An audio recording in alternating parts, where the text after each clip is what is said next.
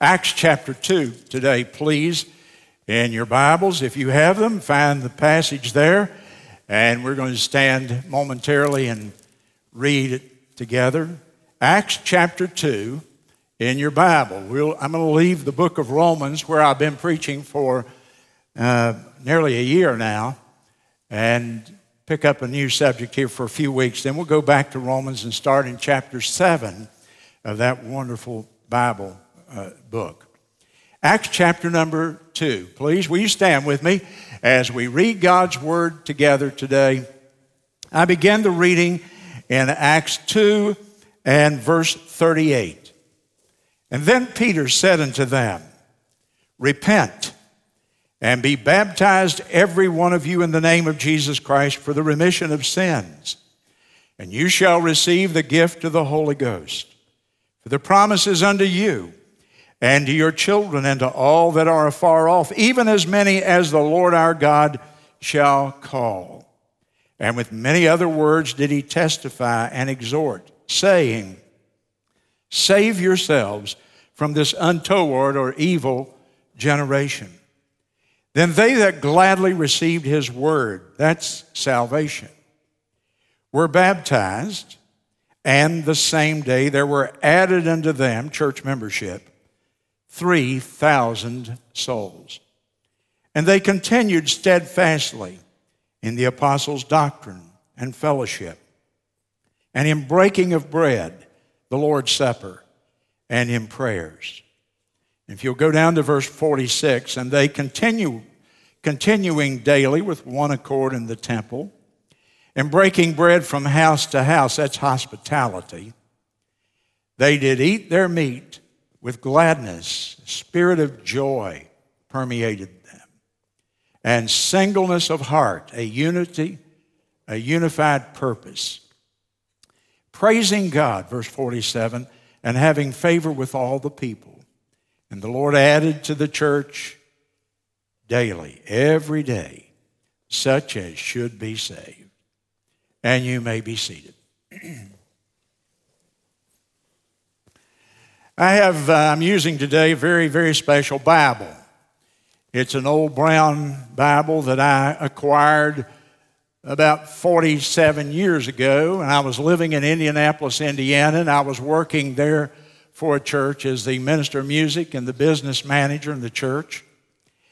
And I met a missionary who came there, and later our church supported that missionary. His name was Harold. And that missionary began to talk to me, and we began to have Bible studies together and share some things. And in the course of our conversations, he said to me, Bill, I don't think you understand the local church. Well, I'd gone to 2 Bible colleges, and I'd been reared in the home of a pastor, and I took it as kind of a slight at first. You don't know what you're talking about, I think was what he was saying to me. You're kind of messed up on your understanding of the New Testament church. And so we began to have some Bible studies. He invited himself over to my little apartment in Beech Grove, Indiana. And he told Norma he liked to drink milk. So Norma would buy him a gallon of milk, and we would sit and have Bible studies. And we started in the book of Acts. And in due course of time, he told me the Bible that I had wasn't worth very much. I needed a Thompson Chain Bible. And so I went downtown to Indianapolis because that's where the Thompson Chain Bible is made. And I went to the B.B. Kirkland Bible Company and bought me a nice Thompson Chain Bible for about $18, $19 then. And when I came to Florence, this was the Bible I used for 7 or 8 years. And it's pretty well worn now. It's the Bible I preached my first sermon out of. So I have a lot of sentimental value in this old Bible. I hauled it out because I wanted to make a point. I wanted to get your attention. Because as we studied that missionary myself, God spoke to my heart. In fact, my call to the ministry came during those days. I was called to preach and subsequently to come to Florence out of that study of the local church.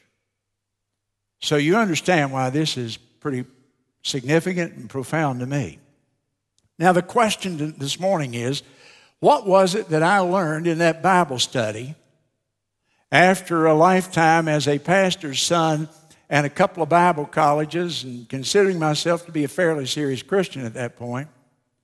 What was it that I learned that so changed my life? Question. What could I learn that would make that much of an impact upon my life? Well, I learned God's plan and design for His church in a way that nobody had ever taught me before. And so we got to Acts chapter 2. And the missionary would carry, for our Bible study, a little ruler with him, and he would take a red pen and he even underline my new Bible. He was a pretty presumptuous guy, really. But you'll see red underlining here because he was making a point and trying to get me to get that point. And it took me a while to have a breakthrough in my mind. Today, I want you to have a breakthrough in your mind. You may think you know all about it, and maybe you do. I don't know. But I think there's a lot here for us. And if we could get hold of this, it is absolutely and positively life-changing, not only for me, but it would be for many of you. I came to understand as we had those Bible studies that the local New Testament church, or I'm going to call it from now on the church of Acts chapter 2. I came to understand that the Acts 2 church is the most beautiful institution on this earth. That there's nothing like it. And yet today, it is so degraded and has changed so much in the minds of people out there in the world that the church is held in very low regard with so many people compared to the other institutions of life. But not so in the Scripture. The Acts 2 church is the most beautiful institution on this earth. That's my first point. What was so beautiful about it? Well, as you read here in the Bible, this is a community of people in the city of Jerusalem who come out from the rest of the people because of their common faith in Jesus Christ.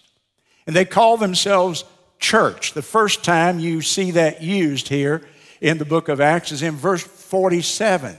And it's used then over and over and over many, many times.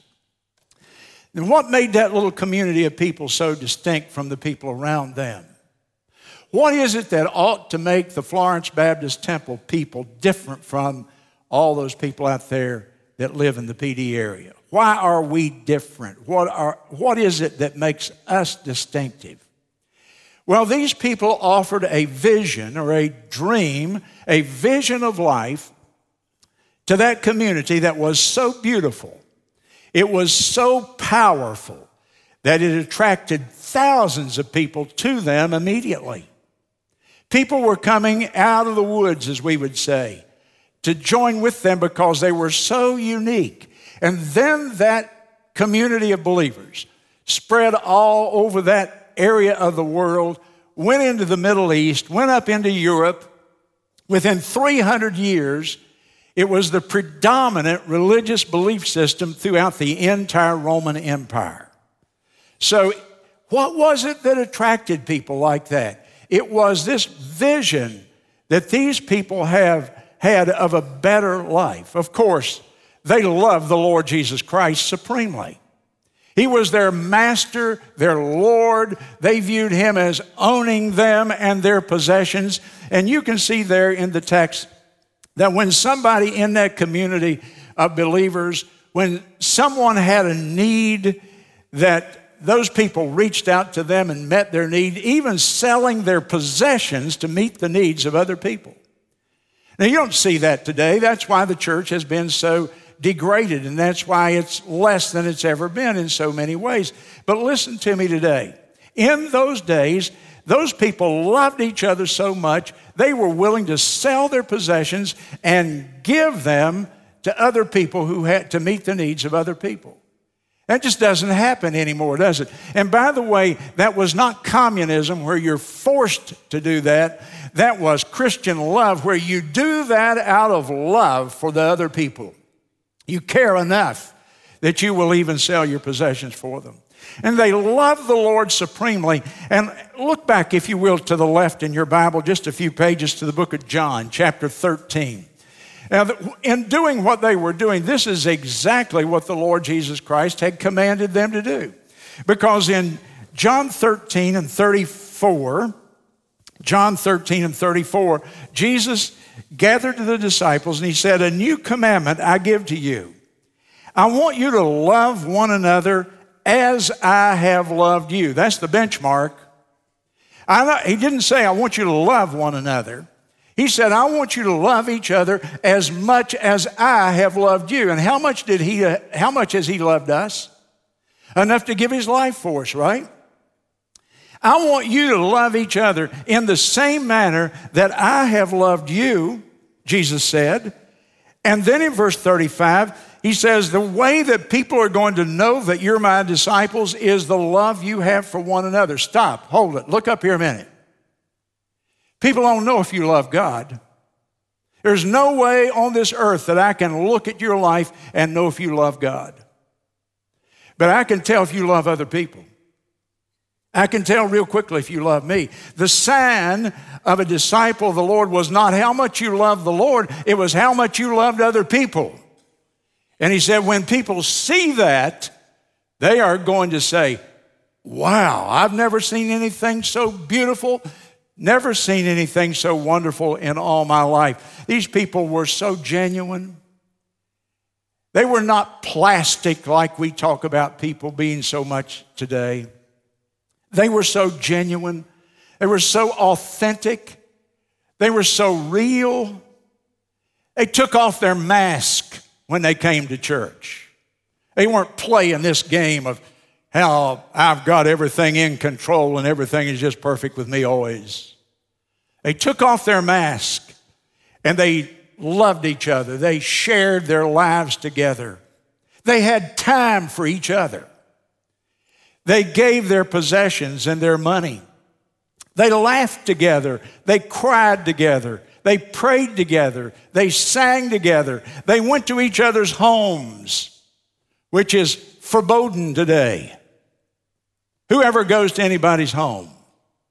And yet, in the home is where bonds are made and fellowship is deepened and people really do learn to accept and love one another. And they went there, they served each other over and over. And here's the thing about it. They lived in such a hostile culture. Remember, when you think that we are living in a day that's hostile to Christianity, 6 weeks before this account in Acts chapter 2, just 6 weeks ago, they had crucified the Lord Jesus Christ in the city of Jerusalem. And yet, here they are, trusting and loving and accepting one another like nobody ever has. And through the power of their faith, their lives were transformed.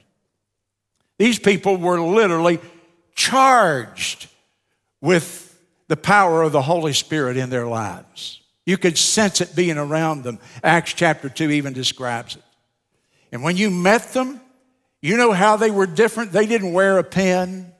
They didn't have a fish on the back of their car or a banner that said, "I go to the Baptist temple." You know how you could tell? They had the fruit of the Spirit in their life. Love, joy, peace, patience, patience, patience. Be patient. I'm not through. Patience, goodness, gentleness, faith, meekness, self-control, self-control, self-control, self-control. And you looked at their character and you knew that they were authentic. They didn't have to wear a badge or a lapel pin. They demonstrated the fruit of the Spirit. And listen to me, everybody. It was not a duty to go to church. They changed their plans to go to church. Church was priority on their agenda because it was the most loving, accepting, wonderful, God-honoring place that anybody could go on the planet. And they didn't come to church out of duty. It wasn't just a place to go to meet some people. It was the cause of God on this earth. And as long as they held to that, wow, what a difference they were making on this planet. As I said, in 300 years, the dominant religion across the Roman Empire, from zero to taking over all of Europe and the Middle East within 300 years. There's no parallel to that in all of history. And as I sat in that little apartment with that missionary and my wife, studying this old Bible 47 years ago, I began to see that a church was the most beautiful thing. Not all churches. Some of them are ugly because people get self-righteous and they become indifferent and apathetic and cold. But when they are like the book of Acts chapter 2, it got hold of me. It got hold of me so much. My pastor had been sick and in the Mayo Clinic, and we were having an all-night prayer meeting every night at the church, praying for him almost around the clock that he would be healed, and God miraculously healed him, by the way, and brought him back. He's still alive today. And you know what? One night at that altar, I said, God, when the pastor comes home, I'm going to walk in his office, resign this job. I'm going to rent me a truck, move my little tad of stuff down to South Carolina, because I haven't seen a church like this one here in Indianapolis down there, and I'm going to go down there and spend my life proving I made the right decision. And that's the story of how the church was born in my heart. That was my call, if you will. I reasoned like this: what could I do with my life that would make as great a difference as trying to have an Acts 2 church? Man, I've been dominated, I've been eaten up by that dream now for all these years from day one. What's so special about the church? I have 3 M's I'll give you real quickly here. What's so special about the church, first of all, is its message. We have the most unique message in town, a message of grace, a message of redemption, a message of hope like nobody else has. These are not very hopeful times. There's clouds hanging over our country and over the world this morning, isn't there? And you sense it. I was talking to a businessman in our church the other day.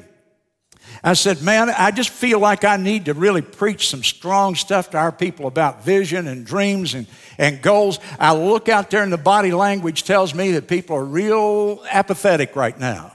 He said, you ought to come to my office. It's worse. And I sense that about the whole country today. The future is so uncertain. And we don't know what is going to happen, and we can't control what is going to happen. But I can tell you one thing, we can try to build a little island of hope right here in the midst of a sea of problems around us. And that's what they did in Acts chapter 2. And that's why God used them. And our message is unique. Who else today? Where are you going to go and hear about grace and redemption, and that you can have a second chance in life, and that God will forgive you and He'll clean up your conscience and cleanse you of your sin and give you hope in your life? Where are you going to go get that? They don't sell that at Buy Low. You've got to come to the Acts chapter 2 church if you're going to find that kind of thing. The second thing is the mission, the message, grace, redemption, hope. The mission is to transform lives, to make disciples, to bring hope and bring faith and bring love into the life of people that are living in a pretty cold world out there, to transform, to change human hearts. And only the gospel of Jesus Christ can do that. So you have the message of grace and redemption and hope. You have the mission is to make disciples, and the ministry itself. There's no other institution And I'll stand on this. I thought about this. This is not a hyped up reactionary phrase.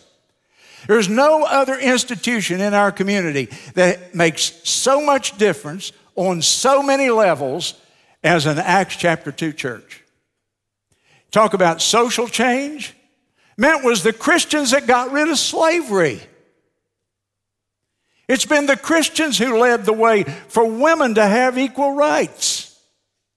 It's been the Christians down through the years who provided education. Look in the state of South Carolina today. Name our colleges. Charleston Southern, religious. Furman, religious, Christian base and roots. Erskine, Presbyterian, Southern Methodist or Wesleyan, Southern Wesleyan College. And you go around the state over and over and over. North Greenville. Christianity has led the way in bringing education to the minds of people across the country, whether at the grade school or at the graduate level. Look at the medical. The missionaries we've sent across the world, the doctors and nurses who've trained themselves to help save people from disease and to save their lives, and hundreds and thousands of them through the years. We have gone all over the world helping people in the name of Jesus Christ. We take 7 or 8 little mission trips from this church every single year. You people go to the field and help people in whatever, even an elementary way that you can. And you think of the great hospitals that have been built. In Indianapolis, the largest hospital when I was there was Methodist Hospital. In South Carolina, probably the largest hospital today is the Baptist Hospital in Columbia. Think of all the missionary work. Think of the Catholic hospitals. If it were not for the Catholic hospitals in the ghettos of America today, there would be almost no medical care. All of it having been done in the name of the Lord Jesus Christ, at least initially, in its initial days. Today, government dominates our life. It's not the church. Government programs, though, can't change a single human heart. The government can't bring reconciliation and peace to hurting people. The government can't turn hatred and prejudice into love for other people. Business can provide much-needed jobs for us, but they cannot change the first human heart. Education can teach people knowledge. We've recognized you and we appreciate you and we honor you. And you can teach people knowledge of the universe. You can tell them about the stars and the moon and the earth and the planets. But I'll tell you one thing, education has failed to change people's hearts spiritually and put them in right relationship with the Lord. D.L. Moody was going to go hold a revival in a town up north. And the preachers got together and they said, well, we need to decide if we're going to help this evangelist who's coming in. And he got up before that group of preachers and he told them, these are my plans when I come to your town. I'm planning on doing this. We're going to sing great songs. Our songs will honor the Lord Jesus. I'm going to preach from the Bible. Then I'm going to give an invitation. And then we're going to lead people to Christ. And then I'm going to give those names to you in the churches. And you go out and follow up on those people and get those people, disciple them, develop them, mature them, get those people to begin to serve the Lord. And it'll make such a profound difference in everybody's life. And a fellow stood up, sort of a liberal, and he said, Mr. Moody, if you come here and do that, you'll set the churches back 200 years. And Moody said, well, then I would have failed because my intention is to set them back 2,000 years. And my intention for the Baptist Temple is not for us to be on the cutting edge of the latest cool thing. I want this to be an Acts chapter 2 church. The Acts 2 church is what Jesus' vision was for the church. I wish you would write down this definition if you don't know it by heart of what a vision is. You know what I mean when I use the word vision? Without a vision, the people perish. A vision is a picture of a preferable future. But it's not just any better future. It's not a dream of going to a desert isle somewhere. Vision, as I'm using the word, is a picture of a preferable future that produces passion in somebody's heart. And so I read Acts chapter 2 and did that Bible study long ago when I was a young man and God was speaking to me about the direction of my life. And I thought, what a beautiful, beautiful thing this church is here. And it produced a passion in me, a burning desire to see that somewhere else. And I would go and take that message and do my best to try to lead so that people could experience an Acts 2 church in South Carolina. Jesus' vision for a preferable future was expressed, or implied at least, in what we call the Great Commission. And what a big vision. Go into all the world. That's a vision as big as the world. It's a world-sized vision. If you've got a little tiny vision and you're content with your 13 and no more, you haven't bought into Jesus' vision. Jesus' vision for his church is as big as the world. It's also as small as one person. Every creature. Take the gospel to the whole world, big, every creature, small, individual. That's the vision of Jesus. And so the lost must be sought out. And the gospel must be shared with every person possible. And then believers must be equipped and discipled. And the poor must be served. And the lonely must be accepted and loved when they come here. And everyone must feel the love of God and a sense of love for other people. After all, the Lord Jesus Christ summarized all the commandments by saying, you can carry out all the commandments if you'll just love the Lord your God with all your heart, soul, and mind, and then love your neighbor as yourself. And if you do that, you will keep the others. They'll take care of themselves. And so everyone who comes to our church must feel acceptance. They must feel the love of God. They must sense a love for other people when they leave here. And you know what? Jesus Christ gets credit for all of it. He gets the credit for all of it. We glorify him. So you say, Pastor, what is your vision? The other day in staff meeting, I was talking about this, and one of our staff pastors said, well, I want to hear your vision. And I told him, in essence, but I stated it in a numerical way, if he were to ask me that again today, as I've studied for the last few weeks, here's what I'd say. What is my vision? It is to grow an Acts chapter 2 church in Florence. And we should have just begun. It isn't a time to quit. It's a time to renew our efforts. An Acts chapter 2 church. It still produces a passion in me. Can you tell? I still get excited inside of that. About that, pardon me. And here's the thing you know why I brought all these kids in here today? Because I could tell you about what we're doing, but you couldn't see it, and a picture is worth 1,000 words, isn't it? And to see those little kids waving at the camera and lined up and down these aisles, knowing that we couldn't even get all those people in here if we wanted to, it stretches and enlarges your vision and gets you to see what God has been doing and He wants to do. We should have just established a foundation, not sit here and brag about we're champions or something. So many good things here happen on so many levels, and I don't say much about it. Sometimes I don't want to be a braggart. I don't like people who brag. But today I'm going to brag. Today I'm going to brag for just a few minutes because I'm bragging on the Lord Jesus Christ. And I want you to be excited about what He's been doing here. For example, every month, 70 missionaries around the world get a check from this church. Some of them get a check for $600 or $700. Others of them get a check for $100, but they all get whatever we promised them when we sent them out. In addition, Last year, you and I gave almost $450,000 to the cause of getting the gospel out across the world.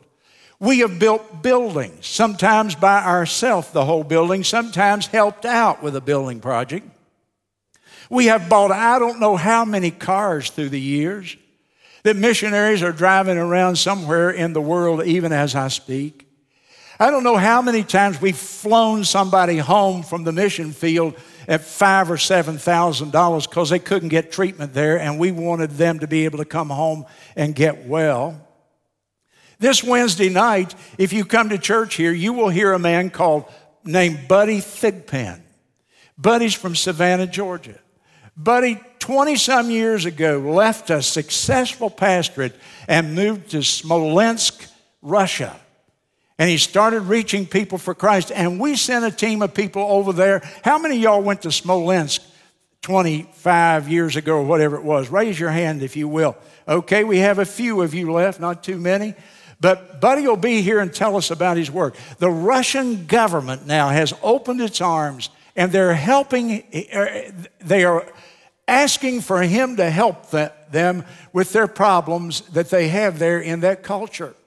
And he has the greatest opening he's ever had in his life. He'll be speaking here, by the way, for us this Wednesday night.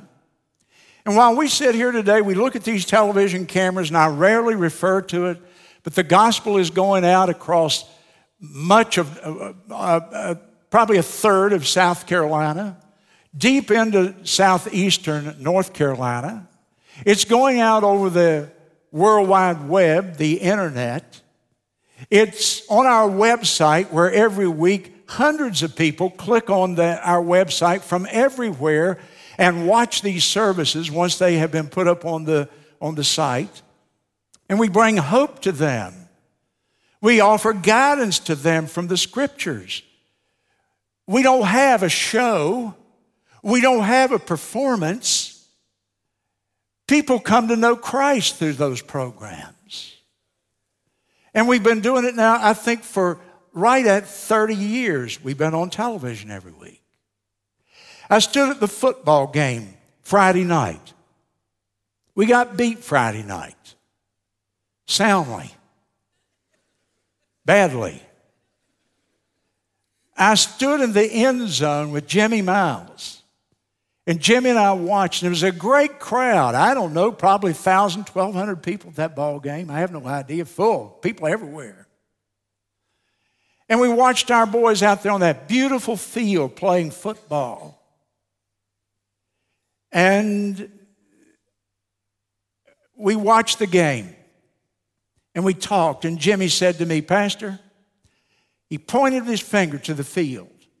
I can tell you one thing about our football program. We may not be winning tonight, but I can tell you something about us.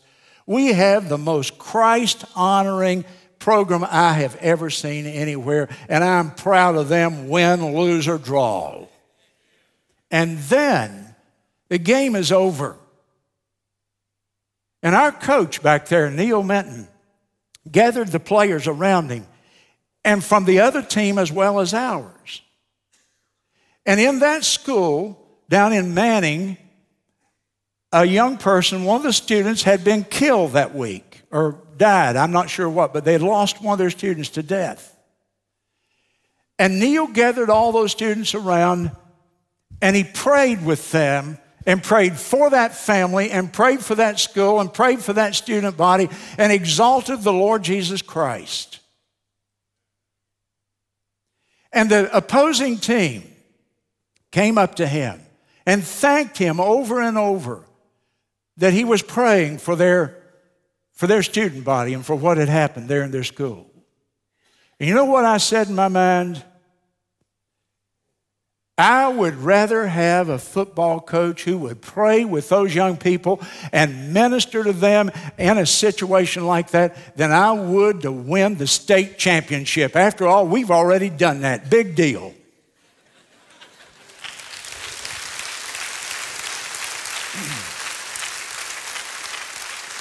Thank you, Coach. You see, that's the mission and the ministry of the church being carried out on the football field. By the way, sometimes we get ridiculed by some of the other schools for that. That's okay. Here come those little Christian boys. Yeah, well, it's not us with the problem. It's not us with the problem. You look around here, you see compassion. The daily ministry, the hospital calls, the counseling, the work with people. We're getting ready soon. Just Christmas will be here. It'll be time to gather up that food, and I'll be bothering you to death about it every service. Last year, you folks gave right at 14 tons. Tons, I said. That's 2,000 pounds in a ton. Need to tell some of y'all that. You didn't do well in math. 2,000 pounds in a ton, and there were 14 tons. And we fed 576 families throughout the winter off of that. Doesn't that make you feel like it's good to be a part of an Acts 2 church? We have our children, our youth that you saw, so many ministries there. Our FBT Sports, hundreds of children, Bible Christ-centered program there, starting up next Saturday. Our Sunday school, and people think, you can't promote Sunday school. Man, I'm in love with Sunday school. We're going to go through the whole Bible in 3.5 years. You're going to know more about the Bible than some people would who attended Bible college. You're going to learn it from an apologetic standpoint, so you'll be able to argue and defend the faith. You will have your whole family together, studying the same passage and taking a family devotional, and that week reinforcing those truths. Every week we light the lighthouse. I lit it today because Robbie Knight, one of our deacons, led a man to the Lord Jesus Christ to saving faith Monday night. And Bill York had a man come over and work on his house, and while he's up on the roof, Bill begins to witness to him. The man comes down, he leads him to Christ. And I could give you story after story of things like that. People who are walking the talk, who are keeping the lighthouse burning. You don't know the great stories. There's no way, there's no time to communicate them. Let me tell you about Reggie. Reggie's not here today. Reggie was a cocaine addict. Reggie was so hooked on cocaine, he was walking across Irby Street up here, and he passed out. He was so sleepy, he just laid down on the median in the middle of the street and went to sleep. After all, if you get sleepy, lay down. If you're high enough, huh? And the cops came and arrested him and took him to Effingham. And our jail team that goes down there every Monday afternoon and every Thursday afternoon went down there and began to do Bible studies with Reggie.